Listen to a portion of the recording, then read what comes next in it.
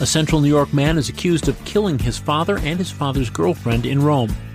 4 more people die of COVID in Onondaga County. And a gamble doesn't pay off for the Buffalo Bills, who lose on Monday Night Football. This is your Syracuse.com flash briefing for Tuesday, October 19th, 2021. I'm George Owens. State police say a 30-year-old man fatally stabbed his father and his father's girlfriend Monday at their home. Troopers were sent to 5959 Old Oneida Road in the Outer District of Rome at 11:52 a.m. to check on the welfare of someone who appeared to be covered in blood and standing at the edge of his driveway, Trooper Jack Keller said. At first, troopers and emergency medical technicians saw a man, later identified as Kyle J. Kirk, with blood on his clothes. As they interviewed him, emergency crews saw Kirk's 60-year-old father, Howard J. Kirk III, lying across the driveway suffering from stab wounds, Keller said. The elder Kirk was pronounced dead at the scene.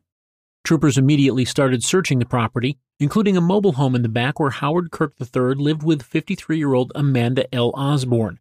Keller said state police found Osborne inside the mobile home, dead with multiple stab wounds. State police investigators arrested Kyle Kirk at the scene and charged him with 2 counts of first-degree murder and 1 count of third-degree criminal possession of a weapon. 4 more Onondaga County residents died over a 3-day span due to COVID-19, bringing the pandemic total to 792.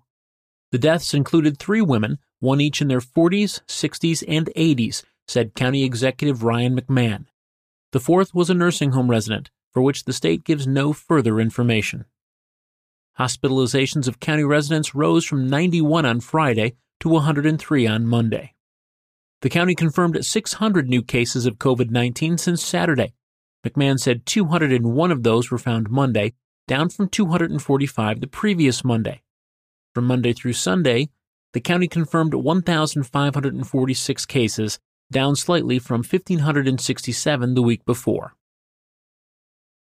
Tennessee's Derrick Henry scored his 3rd touchdown with 3:05 left in the game, and the Titans stopped Josh Allen on a 4th down quarterback sneak in the final seconds to beat Buffalo 34-31 on Monday night, snapping the Bills' 4-game winning streak. The AFC East leading Bills drove to the Titans' 3-yard line on their final possession and could have sent the game to overtime with a field goal, but instead went for the win.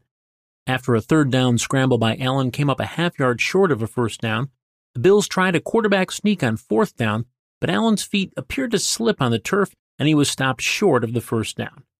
The Bills are now 4-2 and have a bye week before hosting Miami on Halloween.